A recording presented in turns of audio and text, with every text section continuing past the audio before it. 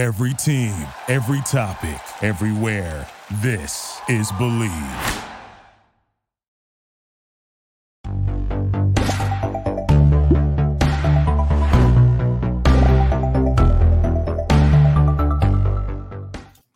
Hey everybody, welcome to the A&N After Show. It's me, Lynzee and James Beckett, here for all your Chainsaw Man needs, because what an episode today, huh? I'm going to be doing my best to maintain my professional composure because my current instinct is to lose my mind completely. So that's, but I'm gonna be calm. I'm gonna be zen. Yeah, we're just gonna like keep it all together here, get into try and not spoiler mode. I did immediately go read a couple of chapters of the manga after this episode because I was like, wait, I don't remember what happens.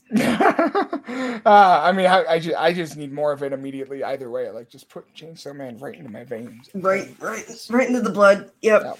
Yeah. So this was a super intense episode.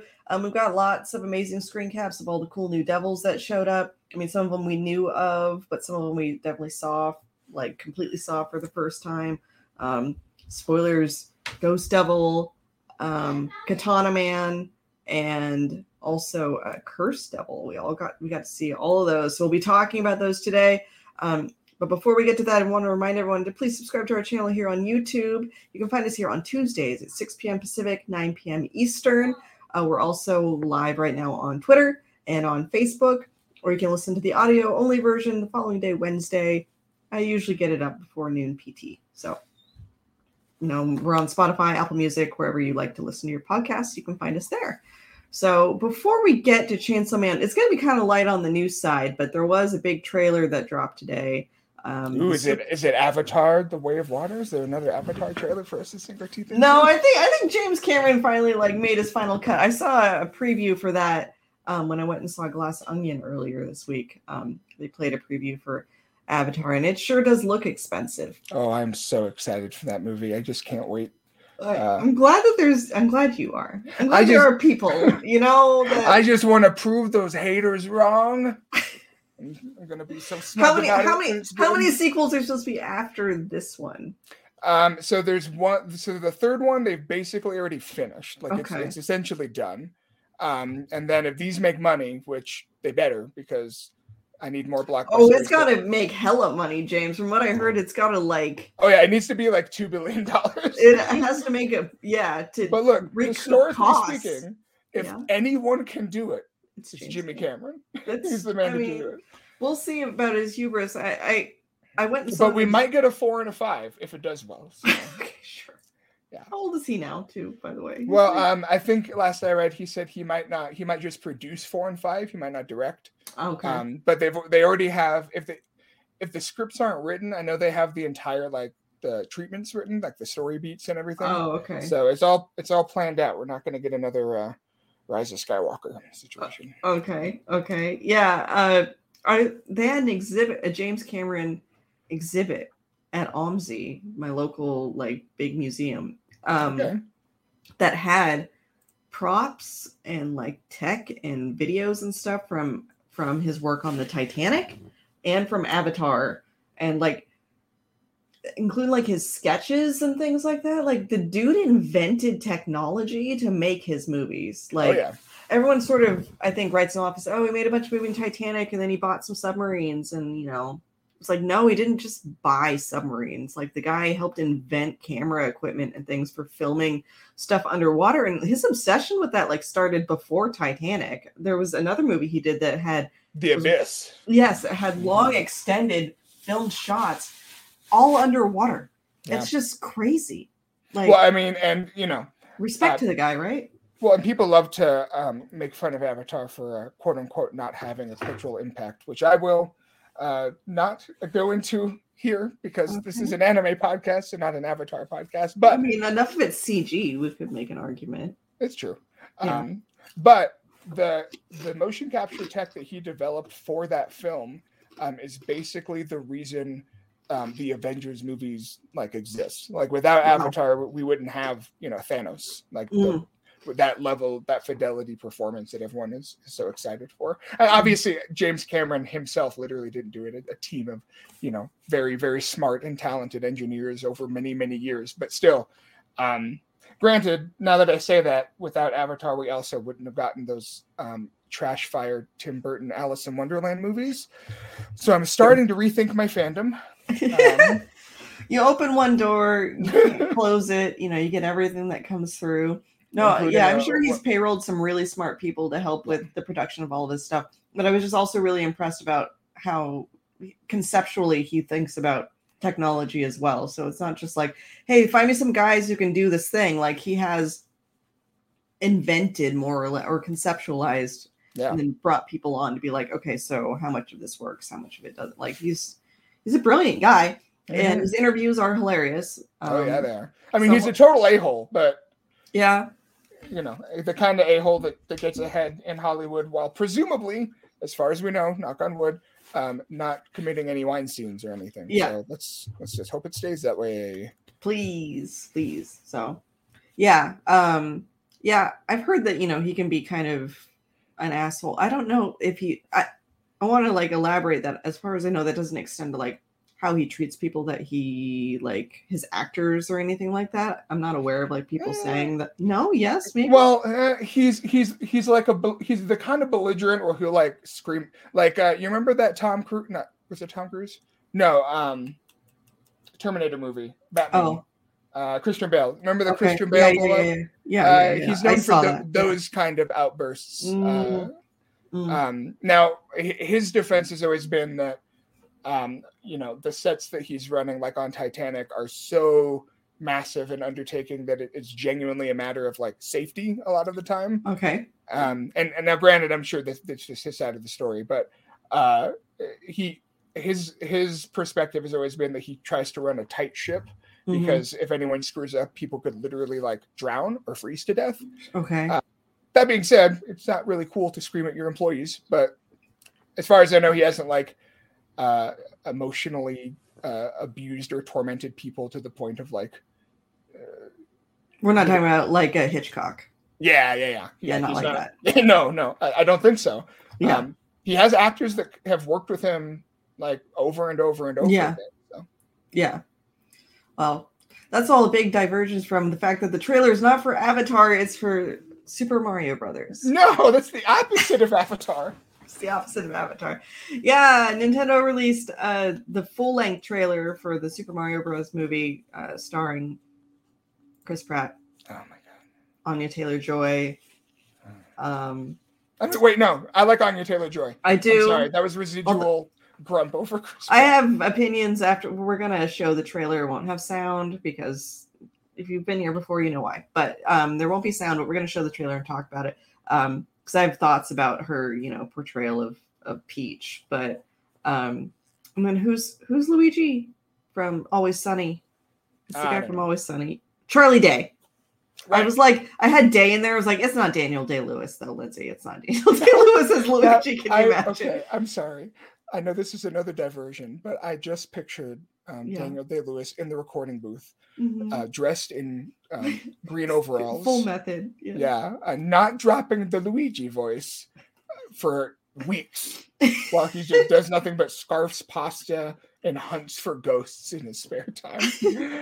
That would be the greatest film ever made. It would. It'd be he's allegedly retired, so I guess we'll never get that right. A true artist never retires. It'd be like that I'm Still Here movie that Joaquin Phoenix did, but it would be Daniel Day-Lewis just not refusing to break characters Luigi. That's where he was a DJ or something, right? He appeared a rapper. Yeah. He did a whole bit. Okay. Yeah. That sure was a thing. So, and Jack Black as Bowser, who he still sounds amazing as Bowser. Yeah, that's perfect casting. So here is the Super Mario Bros. Movie. So this opens, James, with this sort of awe-inspiring orchestral version of the Mario theme. So it's got the drums, but it's do do do.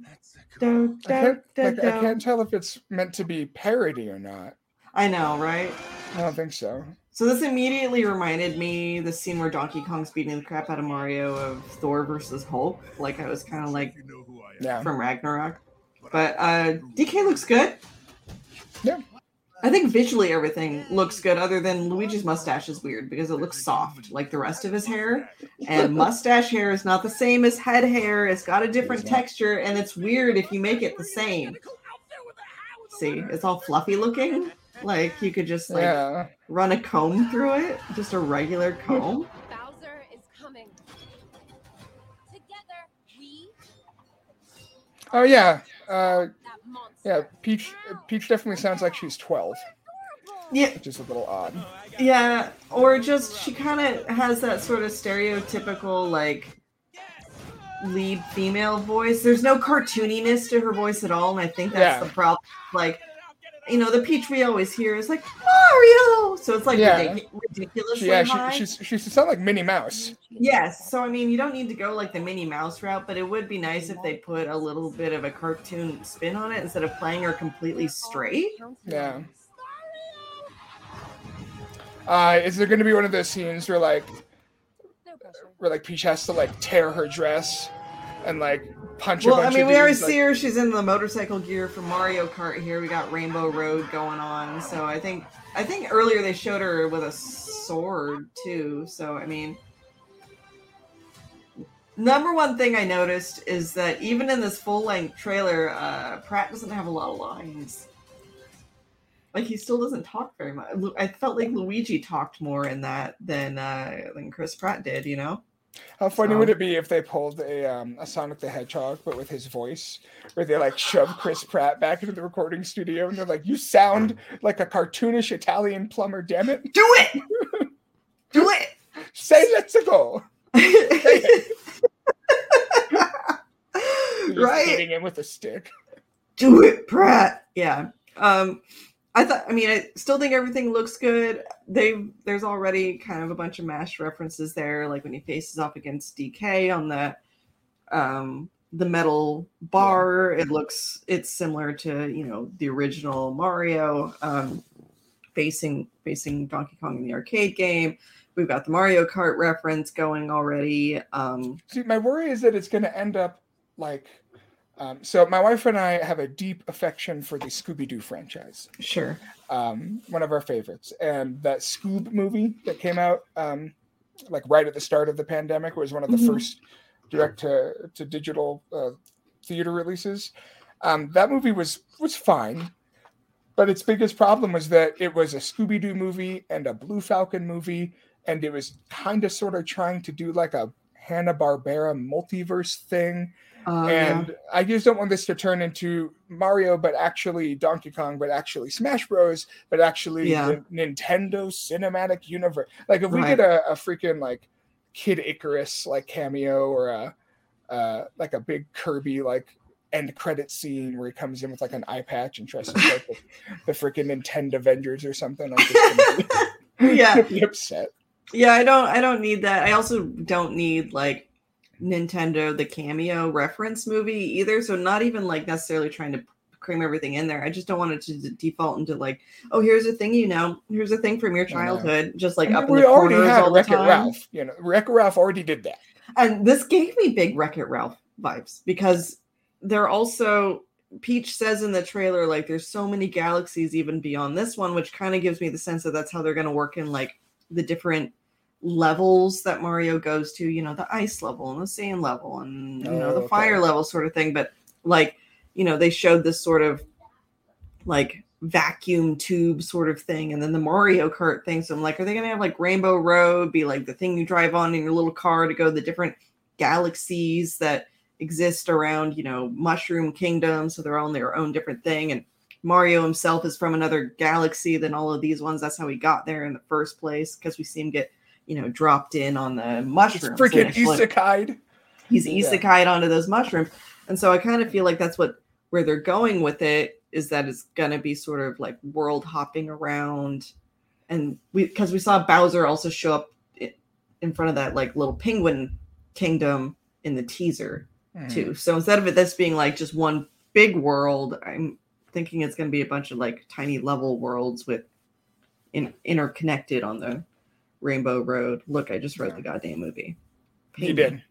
Just like how you wrote Attack on Titan and the ending of that. Yeah. We just, at this point, we really do need to start getting some residuals sent in for you because I'm either psychically connected to everybody who's making this stuff, or they're just ripping me off. Probably more column 1 than column 2. You know what they should have done, Lynzee, is What they should have done a Lego sequel, like like they did with Halloween and why am I only being able to think of Halloween? But you know what I mean, where they take the old cast and they bring them back with this in Ghostbusters Afterlife, right? Okay. They should have done it with the only surviving Mario brother, John Leguizamo, and his Raptor Yoshi. Yeah, I like Raptor Yoshi. That was a good call. They could do like a CGI, like a deep fake version of Dennis Hopper Bowser.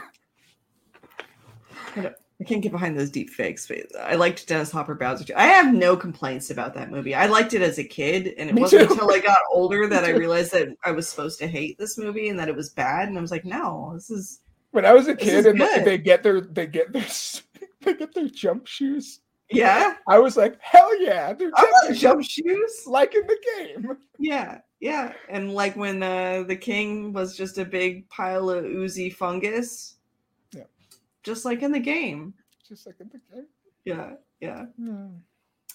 Hype the mushrooms. Yes, people. This is from Mr. Marmello. But will #Thor be making an appearance? I mean, Disney hasn't bought that yet, so probably not. But yeah. All right. Before we get to Chainsaw Man, I also wanted to share with all of you. I talked about going to Anime NYC. I brought my husband, and I let him loose in Artist Alley. And completely unaware of how much damage he could do in Artist Alley because I'd never taken him to one before. And he bought... You let a newbie loose in Artist Alley? I did let a newbie loose in Artist Alley. He bought and then immediately purchased frames for when we got home. Gotta get frames. 6 different poster size prints. Now, this is supposed to be my office. But when we're streaming here, I'm actually sitting at my husband's desk, and my work desk is behind us. So now when you look at my husband's desk, did I mention what he bought? You know what? I'm going to turn the camera. No, you did not. Oh, this is a real reaction. I've never seen this before. So okay, let me just loose the camera up. This is oh my. Okay. Hey, Ronnie. Husband's waifus, guys. Those are some voluptuous waifus. Yeah. Yeah, okay. That one's technically mine because he bought 2 others that I don't allow to be hung up in here except after hours. So they are instead in frames they flank the desk on the floor and then are turned over like some sort of Gundam transformation sequence when he comes to sit here at night to show them, but they're related to Mario. So you know what? As long as we don't get kicked off stream, I'm gonna show you Bowsette. No, Bowsette that we keep down here. This is Bowsette. Oh my god! You can see James' reflection in it. So that's Bowsette. And you know what? Boozette's kind of a pain to grab. Same artist. Wait, there's a sexy Boo? So when Bowsette was first introduced, people were like, well, why can't we do all the other enemies from, like, for instance, I kind of like Chompette, personally. Okay, sure. Chain Chomp. But, I mean, they're not always in lingerie. They're just in lingerie. Oh, my God. When,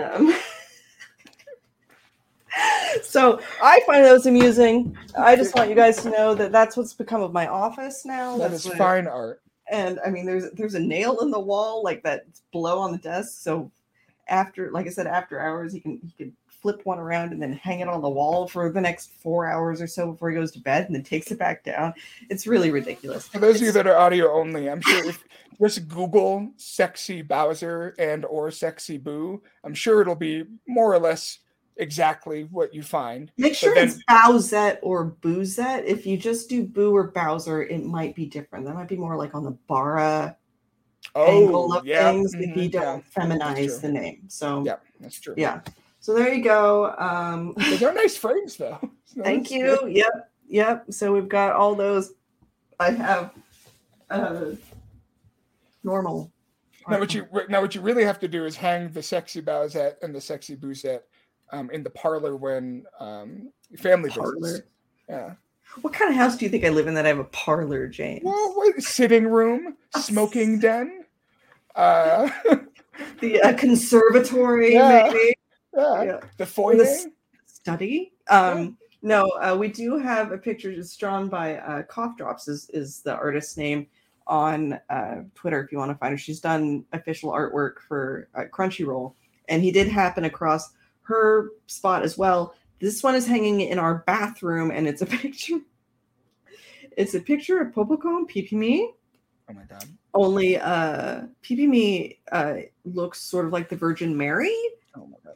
And Popoco's like a tiny baby Jesus. Lynzee, you can't. I'm haunted enough by Pop Team Epic. You can't just spring this on me without warning in the middle of the It's in my bathroom. Oh my goodness! It's in my bathroom. It's framed in the bathroom. Well, of course. So when I put my makeup on, that's what I look at. Good. Just as that's exactly what the good Lord intended. Yeah. So now that you guys have all gotten cheesecake only visible on the YouTube version, hey, that's one reason to come subscribe to the channel. Sometimes you might get fan art, cheesecake fan art. We can now talk about Chainsaw Man. Speaking of cheesecake. Speaking of cheesecake, this episode of Chainsaw Man did some things. Things that we already talked about last week, but they decided to give us a first-person perspective from Himeno for most of it.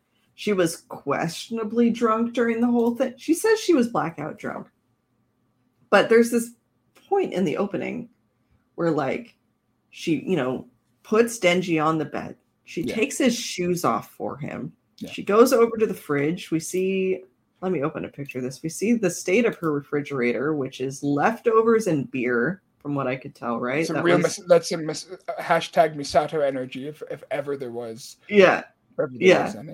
I will say, she was pretty functional at the start of that scene. Yeah. But, we just got to shout out that this is maybe the best animated drunk acting I've ever seen. Yeah, I agree. So I can't see the chat, so if anyone says anything funny, I need to be informed. Okay, I'll let you know. If we get any wise guys. All right. So this is Himeno's fridge. Thank you for waiting patiently to see the contents of this very single woman's fridge. It is full of pasta and maybe curry. I have that same bottle of mayonnaise that she's got, the soft Japanese mayo, which is very good, by the way. How do you get that? There's a Japanese Korean market just a couple blocks down from mine. Got to go to a specialty place. All right. Yes. I've got those around. It's just they don't have it, my big grocery. So anyway, Himeno is, as James was saying, the drunk perspective is really good. This entire episode is very cinematic. It's very cinematically framed.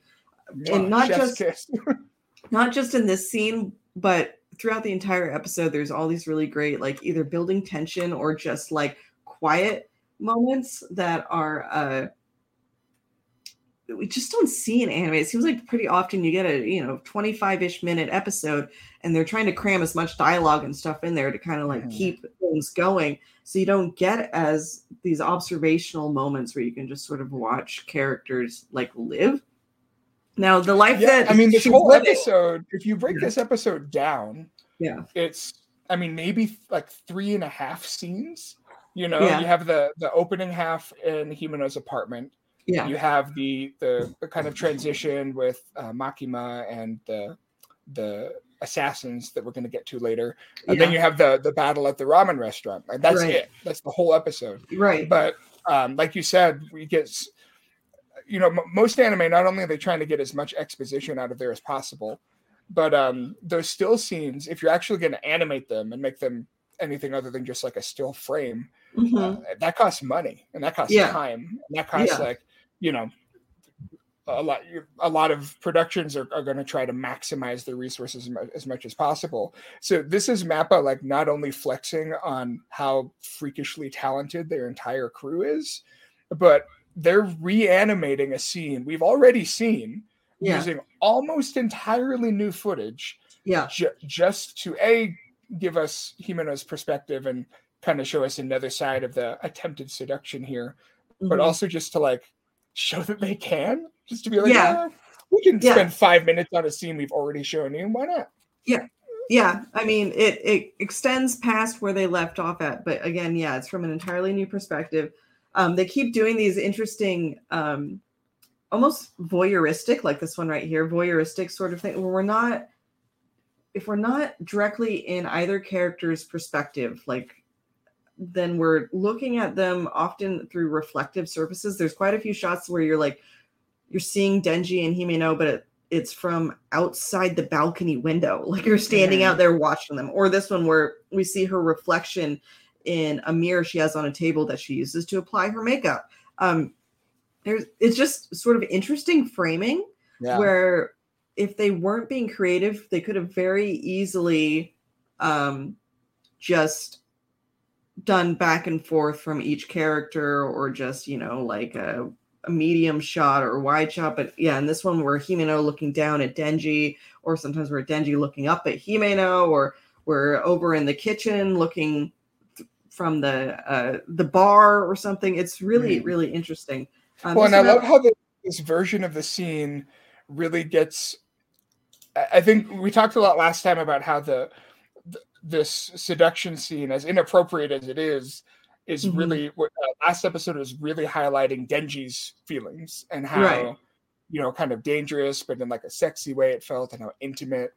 And I feel like a lot of the perspective we get from Himeno it's not necessarily showing us her feelings. Yeah. Because, I mean, she's so drunk that she's just saying all of her feelings out loud. Yeah. But like this shot here that you mentioned, this mirror one of the things I loved about this is in last week's scene when she commented on how Denji could do so much better, it was like a full frame shot of her in her underwear, and she's like, slumping towards Denji, and it's really straddling him. Yeah. Yeah.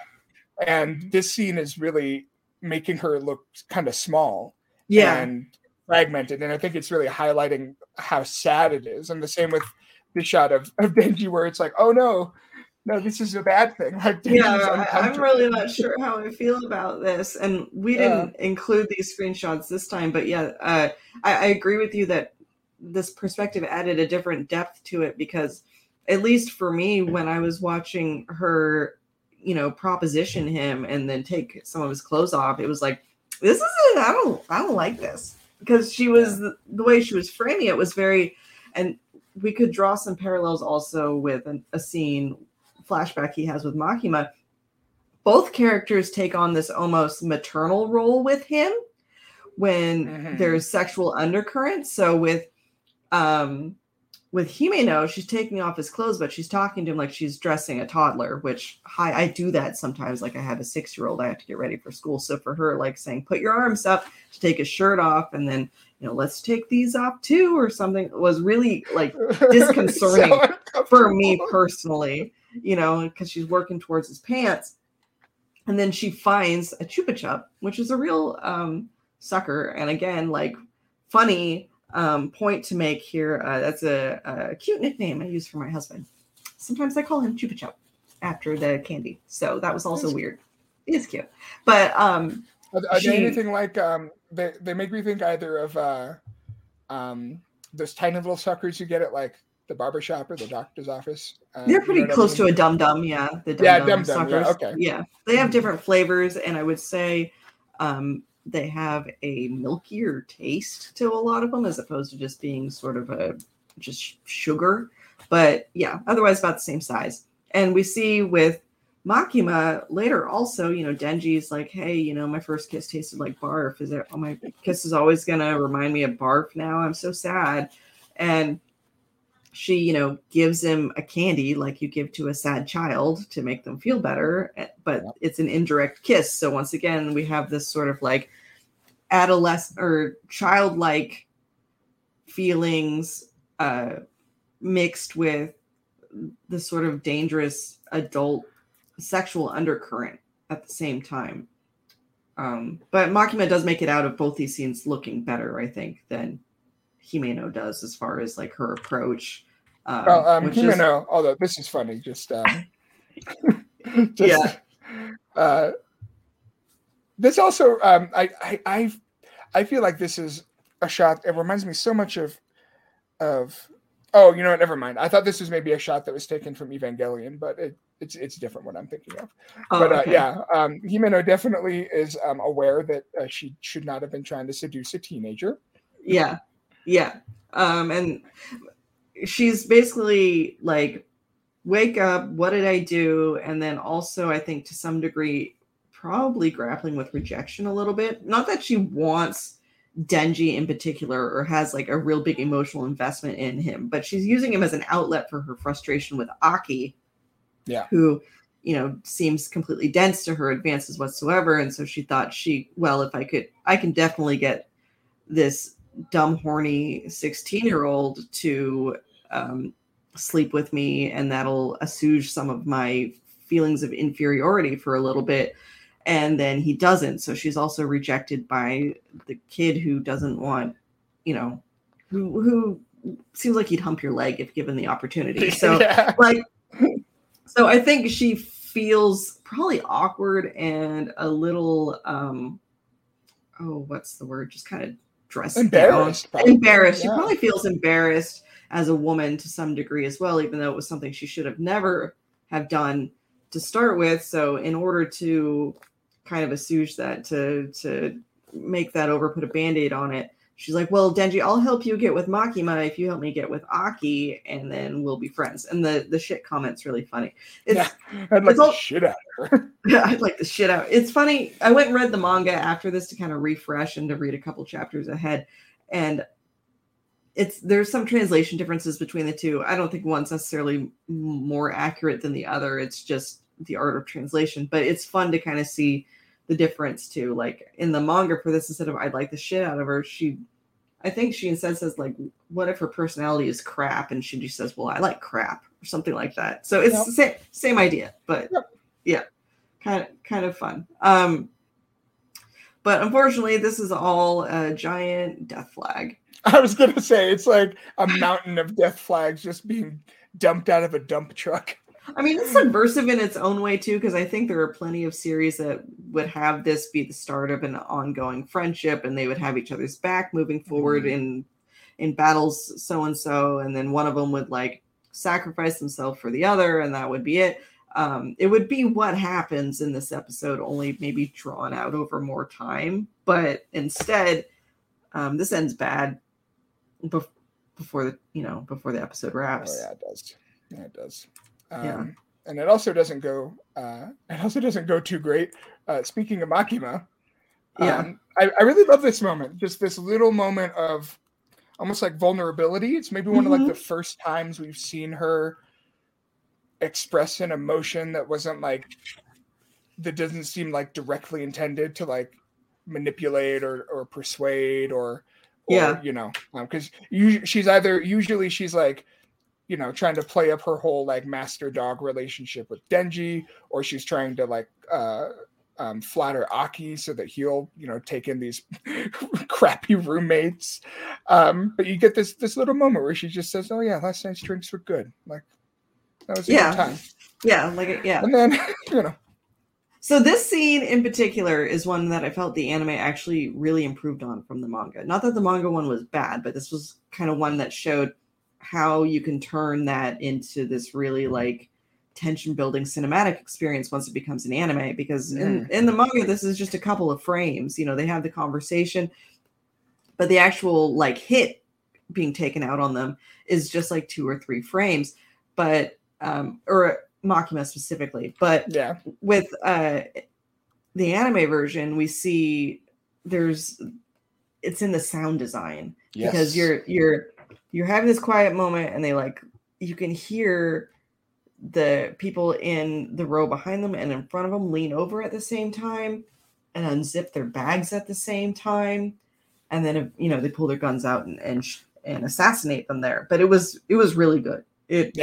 Again, well, and then with the next bit, you have all the cross-cutting between all of the different like little cells of assassins that are trailing all of the different team members that the last episode did such a great job of like getting together and kind of establishing. Right, because these are all the people that ate at the bar with them. Yeah. And most of them are dead by the end of this episode. Like, Yeah. Do I remember all their names? No. But No. I recognize them. The little old grandma was a nice touch for the assassin there. And we see a Rai was with Kobeni. Yeah. And took the hit for her. So, I mean, girl can't get a break. And yeah, we see everyone else. They're just out on their jobs getting an assassin. I wanted to ask why specifically you capped "'Twas a taiko drum." I like Powers. You like her Powers funny. You like the affection of the way. It was obviously a taiko drum. And it wasn't. It was gunfire. It was gunfire. But she's like, it was a drum, idiot, dumbass. But then we get one of the funniest lines, maybe in all of Chainsaw Man so far. Yeah, where this son of a bitch, this very sketch fellow is just sitting there musing to himself about how these idiots can't appreciate good food. And his specific line was, "My granddad was the sweetest guy in the world. Only ever killed a handful of women and children." Just a handful, just a few. Just a few. Just a little bit. So it's no surprise that the connection, of course, is that his grandfather, and I didn't get the close-up shot, but his grandfather was what's his butt, the gangster Yakuza from episode 1, the guy who had Denji and like basically financial servitude to him, and the guy who was dumb enough to sell himself to the zombie devil and think that would end well for him. Yeah, so, and in any way other than him becoming a zombie. I don't know. Yeah. So apparently this is just like some leftover dude from Denji's past who's decided he wants to settle things, and also he shoots Denji in the head, and he shoots Himeno in the shoulder, and I don't know if he gets one in Aki or not. In the manga, it looks like he did, but I don't think so. Well, things go so fast because and this Power's is where just like Power gets a hit in. Yeah. The Fox Devil tries to take him out, but then we learn that this isn't just any, random thug. Yeah. It's a sword man. Brand new enemy with a sword for a face and arms. Yeah. This episode just goes hard from this moment on. Like, well, I would say from the time the assassinations start, but I mean, there's a little bit of breathing room where they're like kind of talking to this weirdo about ramen, and he's, making assumptions about their palate and all this other sort of stuff. And then it just goes nuts. Insane. Absolutely insane. Because we finally learn the secret of Aki's sword, which is actually a nail, like a witching nail, which is one of the sickest anime weapons of all time. Ever. Ever. Like, what an amazing idea. For those of you that don't know, like, it's a common myth and, across cultures and in Japan specifically where, if you want to cast a curse on someone, there's like a witching nail where you'll drive a nail into like a doll or into an etching onto a tree or whatever. Yeah, and you see in Jujutsu Kaisen with oh god, her name is escaping me right now. Nobari, right? With her hammer and the nails. And if you read Junji Ito, that little shit, what's his name? It starts with an S. Oh, I know who you're talking about. Junji Ito Nail Boy. What is Junji Ito Nail? Soichi Suji. Yeah. He carries nails around in his teeth and hammers what look like voodoo dolls into trees and stuff to curse people. So this was another thing that I actually had to go look at really quickly in the manga because everything's going so fast. You don't actually, unless you get a good screenshot, necessarily get a good glimpse of the nail sword, like the nail part of it. So I was confused initially at first of what that meant. And then I was like, oh, Cursed Devil.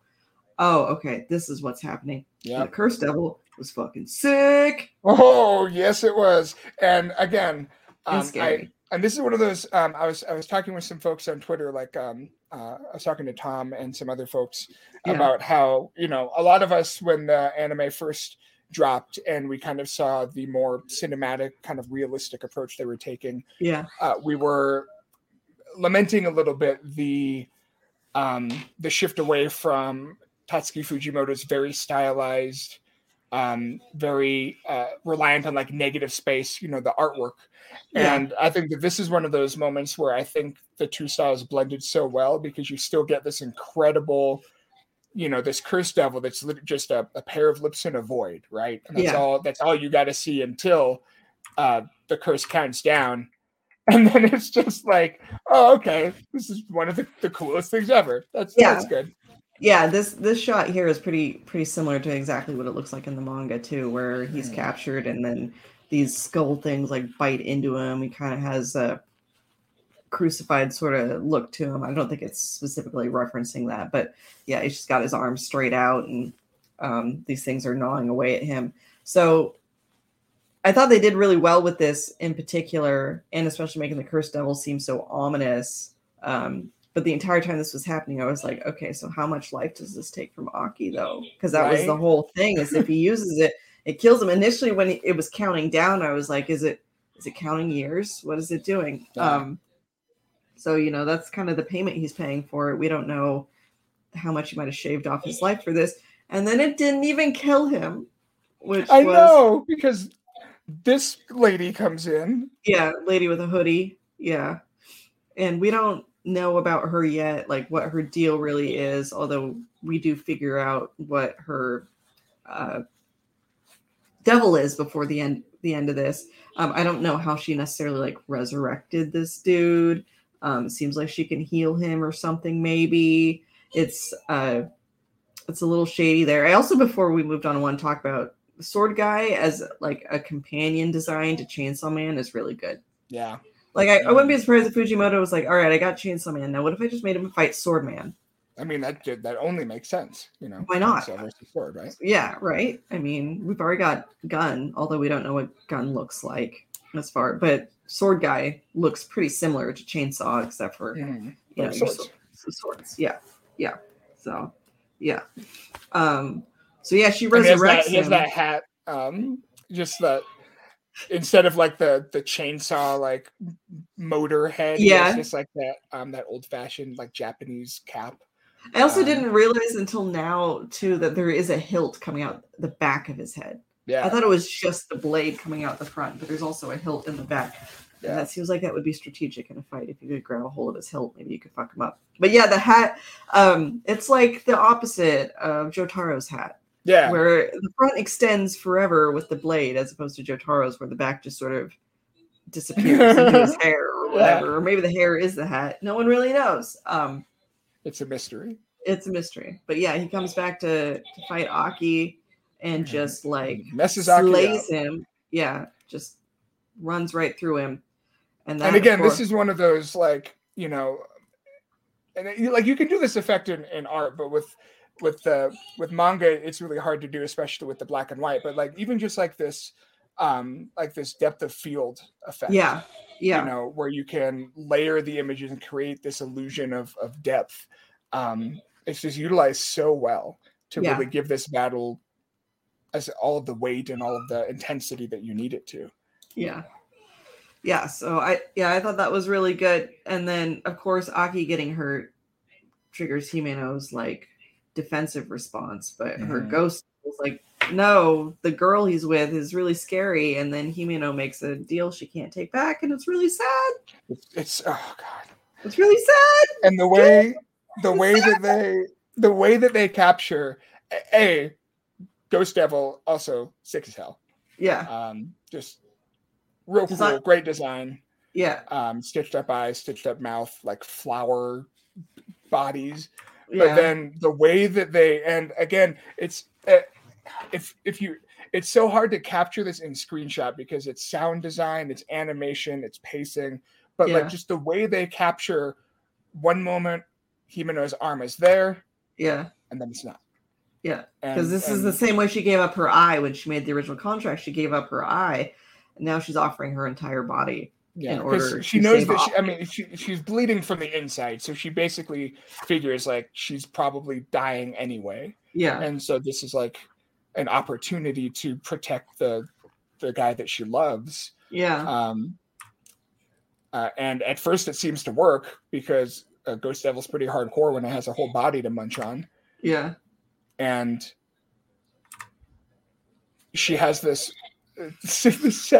horribly sad moment where she doesn't want to be the one crying over her lost loved ones anymore. She'll be the one that is cried over. Like she'll be the one that sacrifices herself to save him instead of vice versa.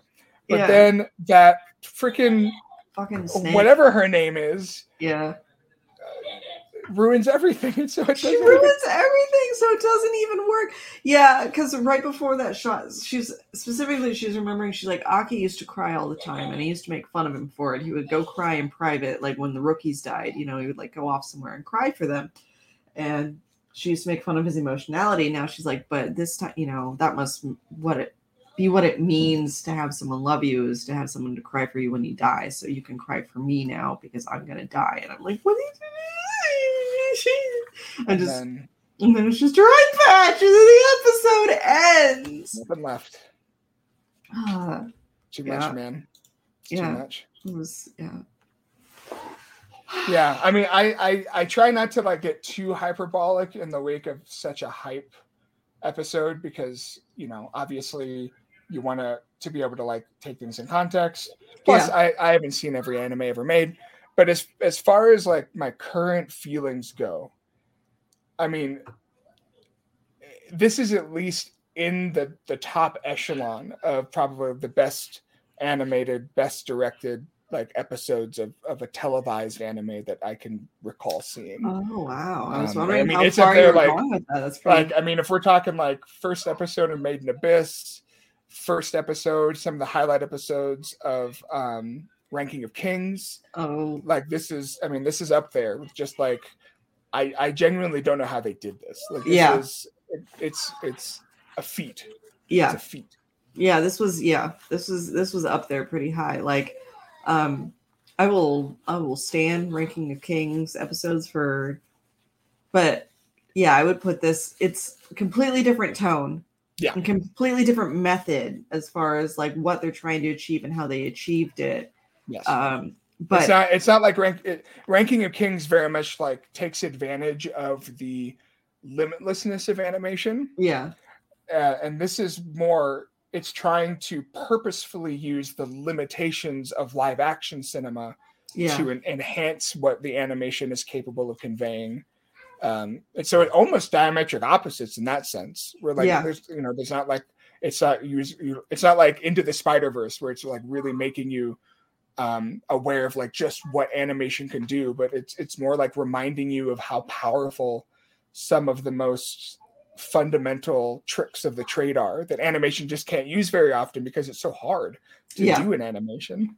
I agree with that. I think that's a pretty succinct explanation of kind of the differences between the two and why they're both good in completely different ways. Watch Ranking of Kings, for the love of God. Oh, God. Good. Watch Ranking of Kings. It's getting a new special episode some point next year. Right, yes. Yeah. And so maybe if there is any justice in this world, it's season 2. Oh, if only. If only. That would make me so happy if they would do that. That episode really just like knocked it out of the park. We got tons of new monster designs, all of them like really good. Dynamic is the word that I was looking for. Really dynamic designs. So if you're here, you probably are already watching Chainsaw Man, but this is definitely up there. Now the ending theme this time, really liked the song. Animation was good. It's fine. Still not better than episode 5, I think, as far as 5 and 7 are like tied to me at this point. They're both like they're very different, but those like really got the vibe down, I think, pretty perfect. And with I think for this one, I liked the song. I think because I was just so torn up over watching Himeno disappear. I know. I think I would have liked a more somber song instead of like a kind of like a power rock sort of thing, but it was good. Mm-hmm. Theo in the chat asked a good question. I was thinking about this earlier. Mappa, they have kind of an interesting arrangement going on with Chainsaw Man where, correct me if I'm wrong, but my understanding is they're able to profit from the show because they don't have like a traditional production committee, right? Like they don't have a bunch of other outside like investors that are really putting up a lot of the funds. Or I am would need to double fact check that. That sounds them being primarily involved in the committee sounds familiar, but I am not confident enough to say that they are directly profiting from it. Like, I'm sure that Shueisha is getting a cut. Yeah. But it's not the.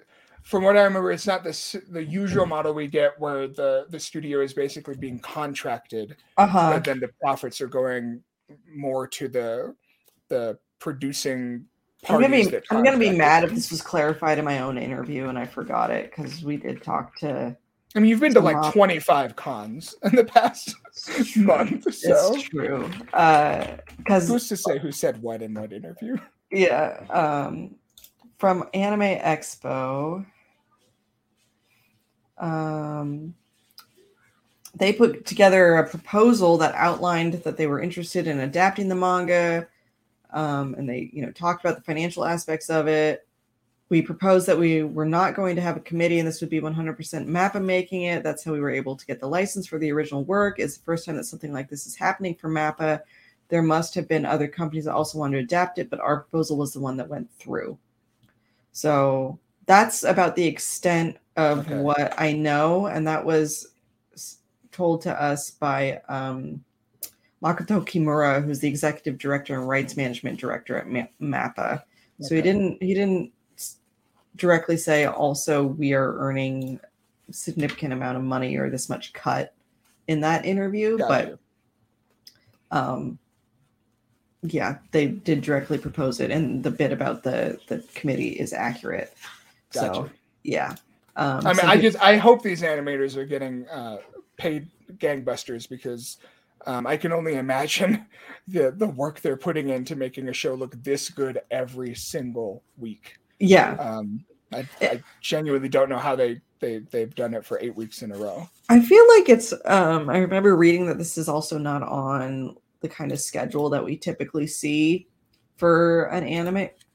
Like, I feel like they actually have finished all the episodes way in advance. So they actually got some headway. They're not scrambling to get the cuts done like 2 hours before broadcast. That's good. Yeah, that is something I feel like I remember reading or hearing. That would make sense on it, but given how long ago we got the first teasers. Right.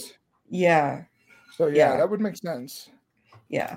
Yeah, I don't think this is which is good, because animation takes a long time if you don't know everybody.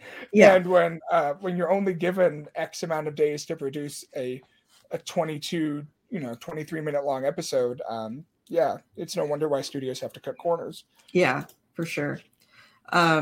Before we move on to Akiba Maid War, was there any I guess as a manga reader, all I have to say is shit's gonna get really real. Guys, spoiling nothing. We've gotten past what most people, I think, would consider the weakest part of Chainsaw Man. Yeah. It only gets better. At least depending on who I think it only gets better. Yeah. Yeah. I have a feeling that as far as this arc of the series will probably wrap with the Katana Man stuff. And then we'll probably have to wait until next season for it to get further than that, because we're at episode 8. We only had 9, 10, 11. We've got 4 episodes left. I mean, I was going to say, at this pace, I'm wondering... And also based on the opening sequence a little bit there, I guess. Do you even think they'd be able to do it? Do you think they'd be able to finish part 1 with a second core, or would they need a third or a fourth? Because I'm wondering if we would be able to finish out that final story arc within... the next 12 episodes after this first batch. I think we need 2 cores to finish part 1. Just based on the 2 more or just 2 total? 2 more. Yeah. 2 more, 3 total. Just based on the current pacing. When I went back and looked at the manga, I was like, okay, we're still in volume 3. And so we're in early 30s for the chapters, if I remember right, and there is 101, I think, for part 1. Maybe, something maybe even a couple more. Yeah. So I mean, less than 150, more than 100 for the first part. And so, yeah, Theo's saying the score will likely adapt up to chapter 39. And so after that, you have quite a few arcs in between there. I feel like if I say the names of them, it's kind of a spoiler. Yeah, I was gonna say there's at least 3 major arcs that I can think of. Yeah. Maybe 4, depending on how you divide them up. Yeah. Ginger Frog in the chat brings up a very interesting. Speaking of ranking of kings, Yeah. Shota Goshizono, the episode director and storyboarder of this Chainsaw Man episode, also directed and storyboarded episodes 7 and 21 of Ranking of Kings. You know, Mr. Goshizono, you might be. I'm gonna write your name down because I think I need to be paying more attention to what you're doing then. Yeah, I mean, the fact that we just talked about how like fundamentally different those shows are and how they utilize animation, but then we have someone that worked on both of those shows just completely strutting their stuff. That's insane. Yeah. What episodes were those? Well, we transitioned to Akiba Maid War. I want to see what exactly those were. Yeah, tell me what the content was for those episodes in particular, because I think they were 21 is pretty close to the end. Episode 7, I believe, is when he begins training with Desha. Okay. And then, it's right around that part of the story. Okay. And then 21 is Miranjo apologizes for bringing Bose back to life. Despa fears that Boji may not measure up. So it's basically the beginning of like the final climactic confrontation. So interesting. Yeah, I'll have to go revisit those. All right, moving on to Akiba. James, I'll give you time to bring those images up too. This episode was, I want to say, it was the funniest. I think it was pretty funny. Really funny. So this is their baseball episode, and it all centers on Nagomi really just wanting to have an honest to God baseball match against the renamed alien maidens. I'm never gonna get that right. Former group that is now part of Creatureland, and they've rebranded as Oxuatls. She just wants to play fair, gosh darn it. And she just wants to, settle things with a wholesome game of baseball, and everyone's trying to kill each other constantly. Because that's what maids do, right? That's what maids do. That's what maids in the 90s do. They attack each other, kill each other. So all right. Is Akiba Maid War up on the screen? No. I think you stopped sharing, so you have to. All right. Gonna go back. Yeah. Yeah, the baseball jerseys were also from Rob and Goddamn. The baseball jerseys were really, really good. I liked the baseball jerseys in this episode. Yeah. All right, here's James with pictures of baseball time. Baseball shenanigans. Are they out of order? Oh, I don't know. They might be. Yeah, but they decided they're out of order, but that's fine because they got to settle the score with this because they show up to Crimson Nova. Was that her name? Yes. Something like that. They show up to her funeral service and they're like, we need to settle this with a game of baseball. And so they don't have enough players. No, so they have to recruit. So they recruit 3 Venezuelans that they found shopping for cameras in Electric Town, which is a district in Tokyo that's known for like used electronics and tech and stuff like that. And they don't do anything.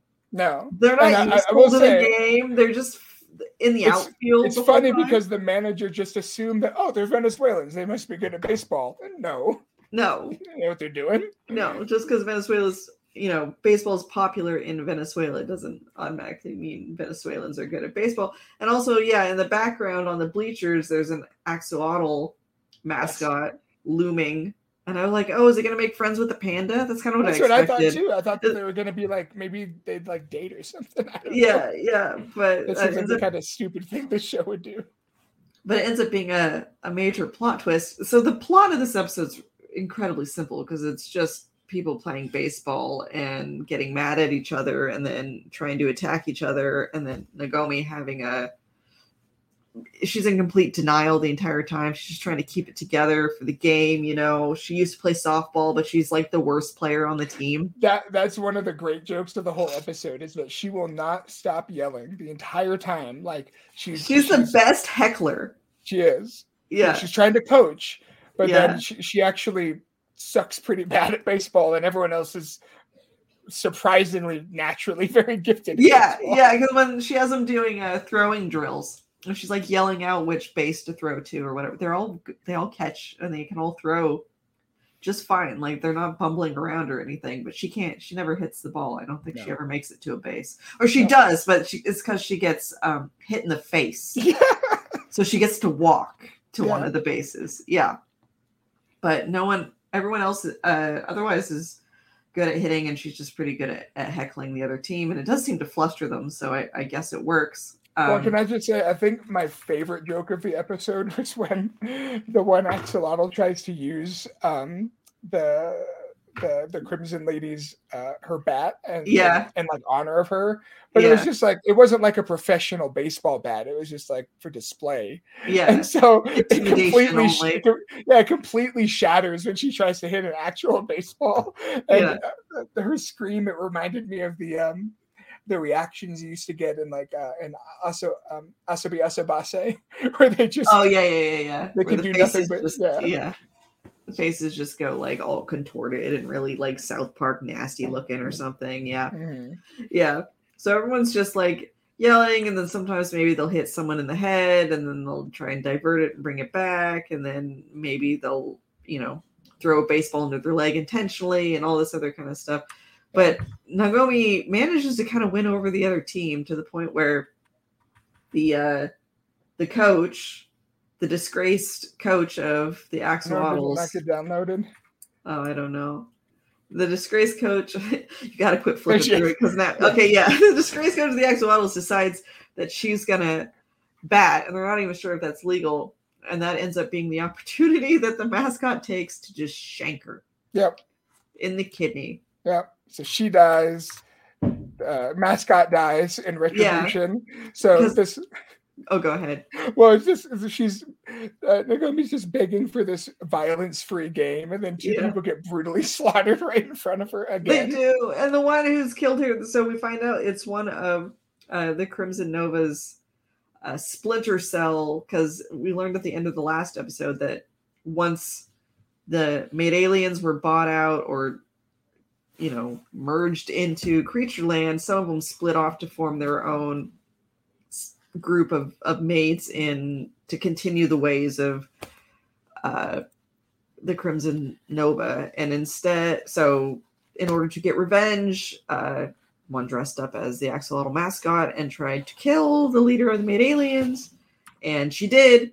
And then she in turn is stabbed by one of the other players, and they're both dead. And Nagomi starts to have a breakdown, but everyone at this point, both teams, are so moved by her desire to have a fair baseball game that they just lie. They're like, no, they're fine. They're not dead. They're fine. They're fine. And they prop up the corpses for the rest of the game. It's so funny. Like, it's for an extended period of time. Like, they have the coach in the bloating, like box. She's turning blue. She's straight up rotting. She's straight up, like, just rotting, and they just have her sitting there. They carry her around when it's time. When the game ends, and the, Oink Doink girls win, and you do that thing where you're supposed to do the handshake all the way across for, good game, good game, good game. Yeah. They still have both of them propped up. And Nagomi's just like, she looks really serious. Yeah. She's just like completely dead face, just like kind of her skin tone is kind of yellowish, like she's jaundiced. It's a lot. It's really funny. This poor girl she's gonna need so much therapy. So much. She's just a part of her brain, I think, is just fully broken at this point. Yeah. In the face of all the madness. Yeah. So that's Akiba Maid War. It ends with. Oh, and we do learn that Renko has history with the boss. The boss of Creatureland Group, and Creatureland Group lady has changed her name to Nagi at this point. But yeah, so I'm pretty sure. I'm guessing it's. that's probably the end game that we're looking at. Well, I'm guessing it's. What was it? A few episodes ago when they talked about how Renko had a sisterhood name card trade with a maid too, and that went sour when her sister got mad at her for not being willing to murder people. So maybe that's her. Maybe it's all coming back around. Yeah, I'm pretty sure that's the end game for the show because that was episode 9, so we probably got like 2 or 3 more episodes, and then we'll find out when then it's done. This was like an original project. I don't know if we'll get more of it. I've enjoyed it so much, though. I think this show combined with Birdie Wing, are just perfect, like high camp double features, and they should get as many seasons as possible. I agree. We are getting more Birdie Wing, so maybe we can get more Akiba Maid War. 50 episodes Akiba Maid War. Like I want it to fully spiral into like Yakuza 6 levels of just convoluted ridiculousness where people are like coming back from the dead or changing their face, or that's what I want. Syndicate it. Get so many episodes we can put it into syndication and we'll never escape it. Get a 4Kids dub. There you go. Get like a maid rap. Moe cute. Yeah. No. Yeah. Moe cute. Moe cute. Moe cute. It's just you've got to serve them with pride. You've got to put on a smile. What is happening right now, James? You gonna write this for me? Like, come on, this is good. This is good. Maybe that'll be my new gig. I'll write vintage 4Kids theme songs for. You write an Akiba Maid War 4Kids theme. I will change it so that it is the ending song for the In and After show, and people have to listen to it every time we end the show. Week. It'll just queue up. Yeah, 100%. Yeah. I'll take that bet. We'll see. We'll see what happens. We'll see what happens. Yeah. All right, everybody. That probably is it for us this week. We'll be here next time, possibly with Jackie. I've been talking to her. I know where she is, and I know she's on her way back. So we need to hear her thoughts on all the Chainsaw goodness. I know for the finale, we definitely. She was so upset with how poopy Made in Abyss got, and this is like exactly what Jackie was asking for. So we need seriously. This is her show. She would love it. So we need to hear from her. So, all right, everybody. So yeah, you might see Jackie here with us next week. We'll be here again on Tuesday, 6 p.m. Pacific, 9 p.m. Eastern. Thank you all for listening and watching, and we'll see you next time. Bye. Rest in power, Himeno.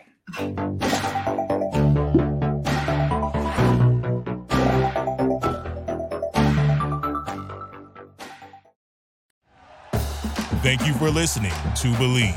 You can show support to your host by subscribing to the show and giving us a 5-star rating on your preferred platform. Check us out at Believe.com and search for BLEAV on YouTube.